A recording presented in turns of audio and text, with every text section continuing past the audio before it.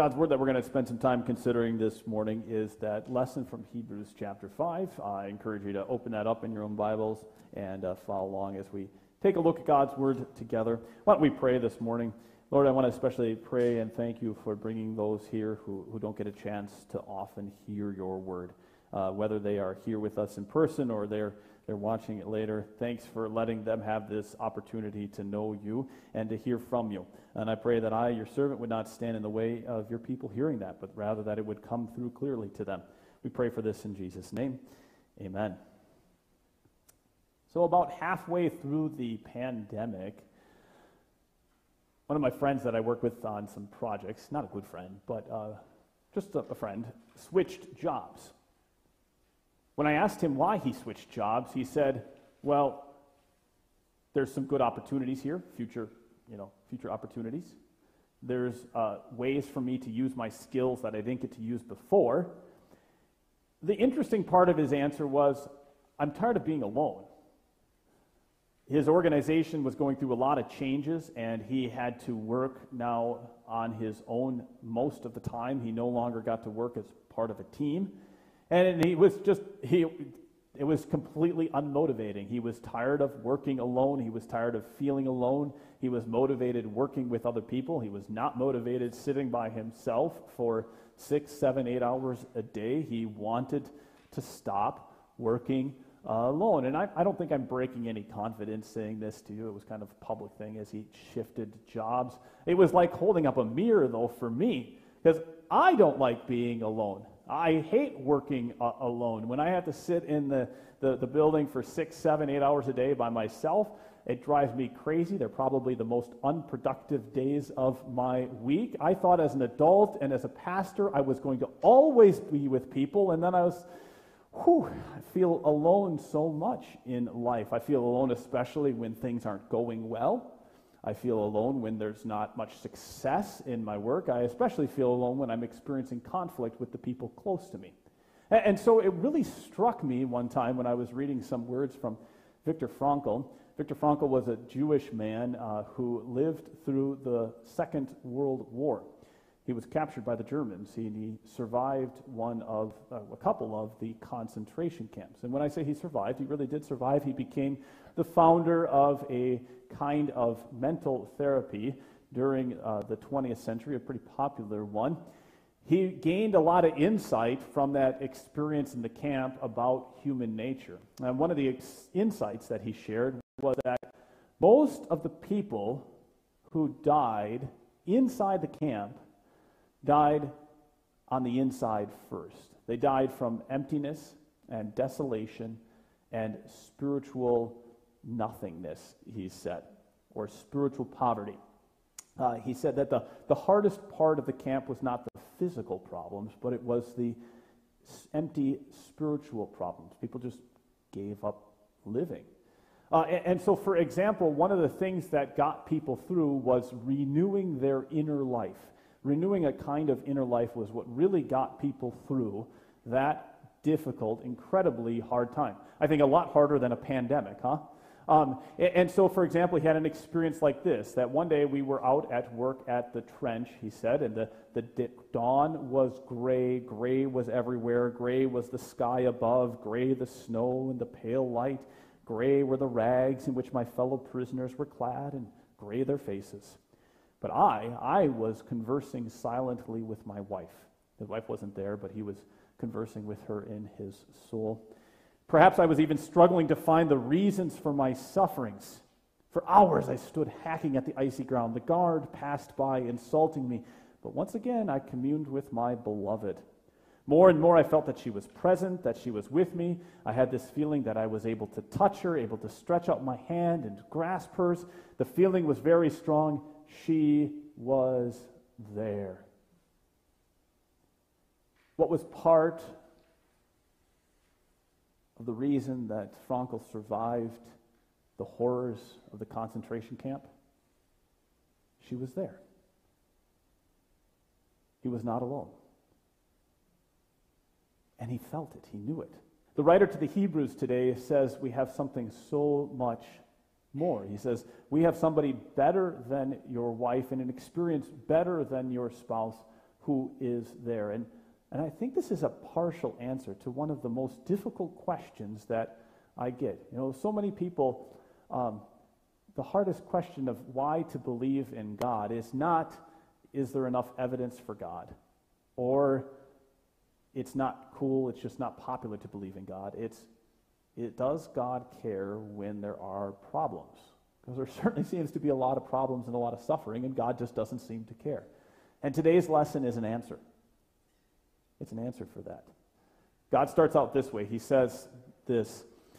He says through the writer to the Hebrews, during the days of Jesus' life on earth, he offered up prayers and petitions with fervent cries and tears to the one who could save him from death, and he was heard because of his reverent submission. Son though he was, he learned obedience from what he suffered, and once made perfect, and so on. I want you to see this Jesus. Look at this Jesus. This isn't the Jesus who challenged Nicodemus. This isn't the Jesus who cleaned out the temple. This is not a powerful Jesus. Who is this Jesus? Look at these words. This is a Jesus who cries out. Right? This is a Jesus who just physically cries. This is a Jesus who submits. This Jesus suffers. Generally speaking, people list two reasons or two causes for suffering in life.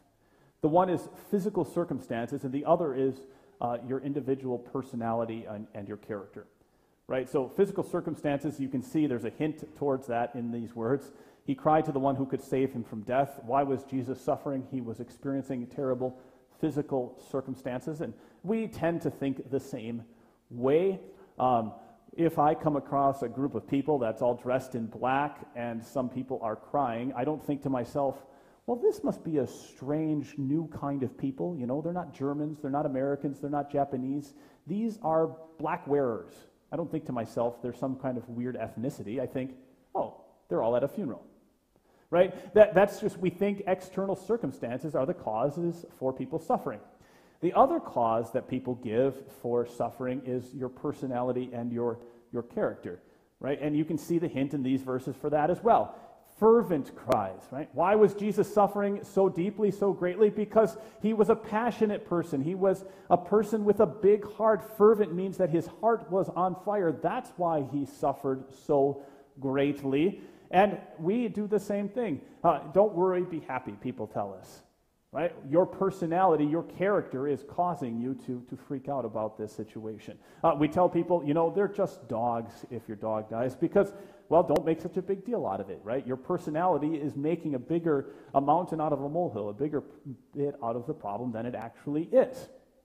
But, you look at Jesus and you think, if ever there was a person whose personality and his character didn't cause him to suffer, it would be Jesus, huh? I don't care if you believe in Jesus or not. Everyone agrees Jesus was a good guy. He was the best guy. He had no moral or character issues at all. And so there's no reason at all for Jesus to suffer because of his personality and his character. Nobody ever says to him, Jesus, don't make a mountain out of a molehill, because he was just not wrong in that way. And there was no reason for him to suffer because of external circumstances or his physical circumstances. Sure, he was going to die, but he should have been angry, right? He should have been furious. He shouldn't have cried. He shouldn't have had pain in his soul. There was no need for him to have cries and tears. He should have been furious because he was innocent. He was not to blame for anything that he was experiencing. Jesus shows us, this is what I mean, right, is that certainly physical circumstances play a part or a role in what you and I suffer. And so does your personality and your character. But if that's the only thing you have for an answer, that's not enough of an answer. You need to see something else, right? There's got to be something more. He cried to the one who could save him from death. Why the word save? Why the word save from death, huh? I mean, it's almost as if there was some kind of physical force or supernatural force forcing Jesus, this amazing guy, this perfect guy, to have to die. It's as if there's a supernatural power just compelling him, and he needs to get rescued and pulled back even from that supernatural force. There's something at work here pushing on Jesus so that he suffers, even though there's nothing wrong with him. There's no reason for that supernatural force to have any power over him. Right? See, suffering is not just because of physical circumstances. It's not just because of your personality. It's because of sin. There's a supernatural force out there. Whether you are a good person or not, whether you have an easy life or a hard life, that rips at you and pushes at you and pushes at me and pushes at all of us to cause us pain in our souls. And I suspect most of you say, well, of course, right. Suffering is an expression of sin. Yeah, no big deal there, Pastor, right? I agree with you there. But I bet there's a few of you out there who would say, now wait a second here. You're telling me that there's a supernatural force out there that causes pain and suffering in life. And I have to say, most of the people I know in life are pretty good. They're pretty good people, and most of the systems that I experience in life, there's certainly problems in them, but they're generally pretty good. Are you really sure you can say that there's this supernatural force out there that causes suffering? Right? I mean, most of the people I know are pretty good. How can there be this force that causes such pain in our lives if everybody is such a good person? More or less, right? I mean, how many of you know really evil, awful, terrible people? Honestly, not really, right? I mean, maybe one, maybe two, but the vast majority of people I know are not really, really evil, awful, terrible people. Where's this supernatural force? Where's this spiritual force? And if we say that, okay, we're certainly not the first people to say that. I've told you the story before of a man named Langdon Gilkey. Langdon Gilkey was another guy who was stuck in a prison camp during World War II. He was put into a Japanese camp in China. And Langdon was very convinced that people are basically good. So there's no need for suffering, there's no need for pain, there's no need for all the problems in life. If everybody just chips in, we'll all be fine. And he said this, he had a really interesting experience in this camp, right? He's put into a camp that's about the size of our soccer field outside with 2,000 other people for a couple of years. He found out pretty quickly whether or not people were basically good. He said, nothing indicates so clearly the fixed belief in the innate goodness of humans as does this confidence that when the chips are down and we're revealed for what we really are, we'll all be good to each other. Nothing could be so totally in error.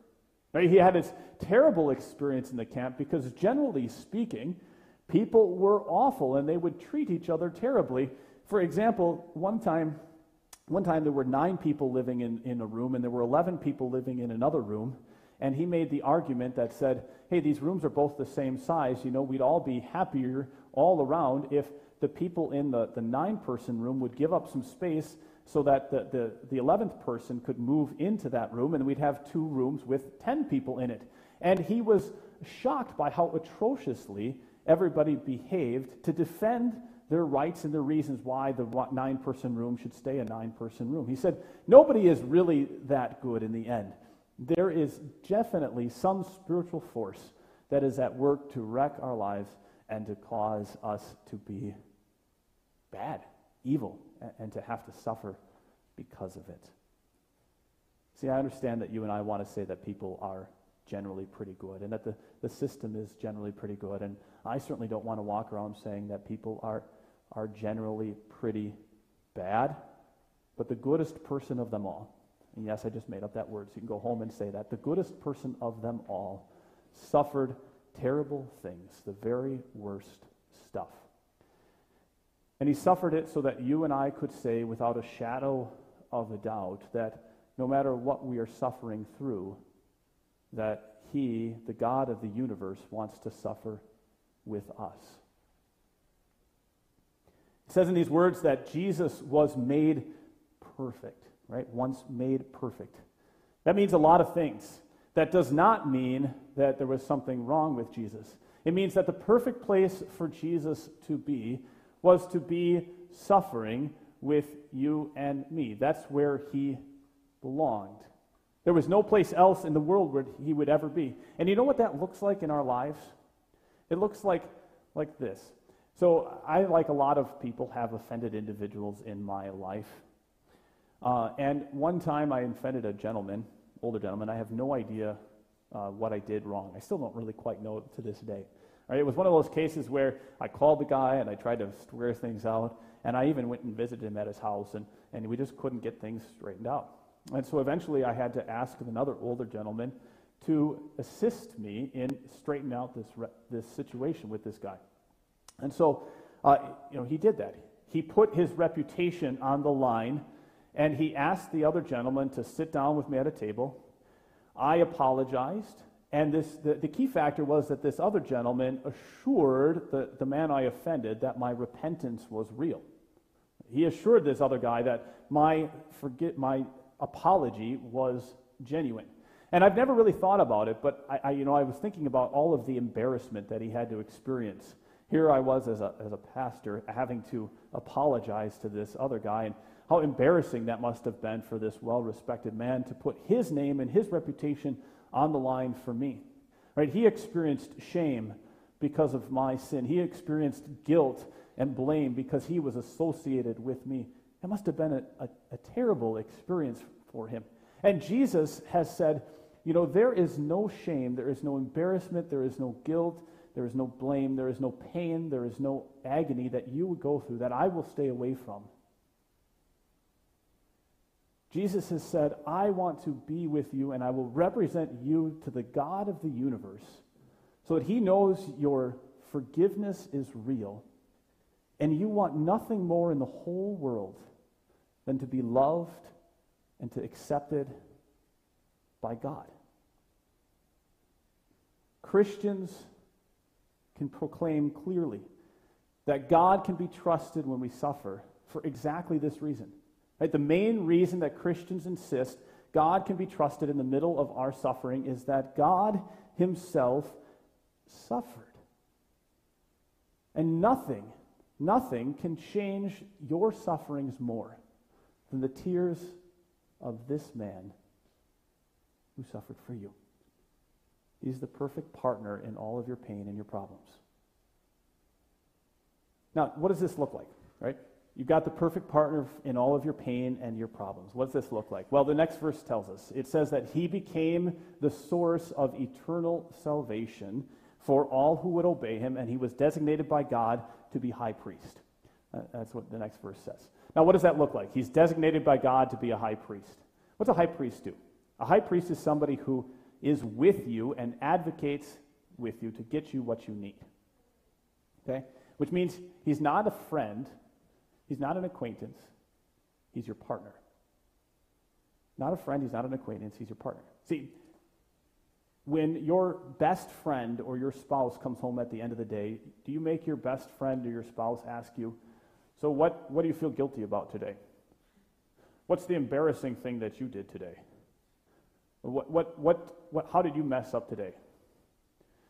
What did you take the blame for today? You don't make your best friend ask those kinds of things. Your best friend walks in the door, your spouse walks in the door, and you say, oh man, I feel so guilty.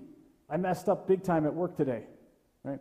Your spouse walks through the door and you say, I'm feeling really embarrassed today because, man, I just did not fit in when we had this conversation and I was feeling like such an outsider. Right? You say to your friend, I feel ashamed because I've been messing up time after time after time after time. And that's what I'm really experiencing. I'm really suffering in my life. Right? Is he your partner? If he is really your priest, he is your partner in everything. And there is nothing in the whole world that you will keep from him. Don't make him a spouse, or don't make him an acquaintance. Don't just make him a friend. Tell him everything before he asks. He will represent your every request before you even know you need it. Tell him praise without prompting. Tell him you love it. Love him no matter what you're going through. He's your perfect partner in all of the pain and the problems. Let's pray for that.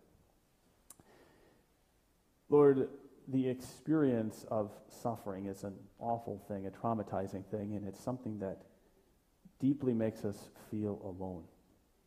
But you're our partner in our problems and our pain, not just a friend, not just an acquaintance. You're our partner, and so we need to bring you these things, our praise, our love, our problems and our suffering, and not keep them to ourselves. Let us turn to you in all of these problems and put them before you, so that because we know that you suffered with us. There was no suffering that you would not go through, so that we know we can trust you. We pray for this in Jesus' name. Amen.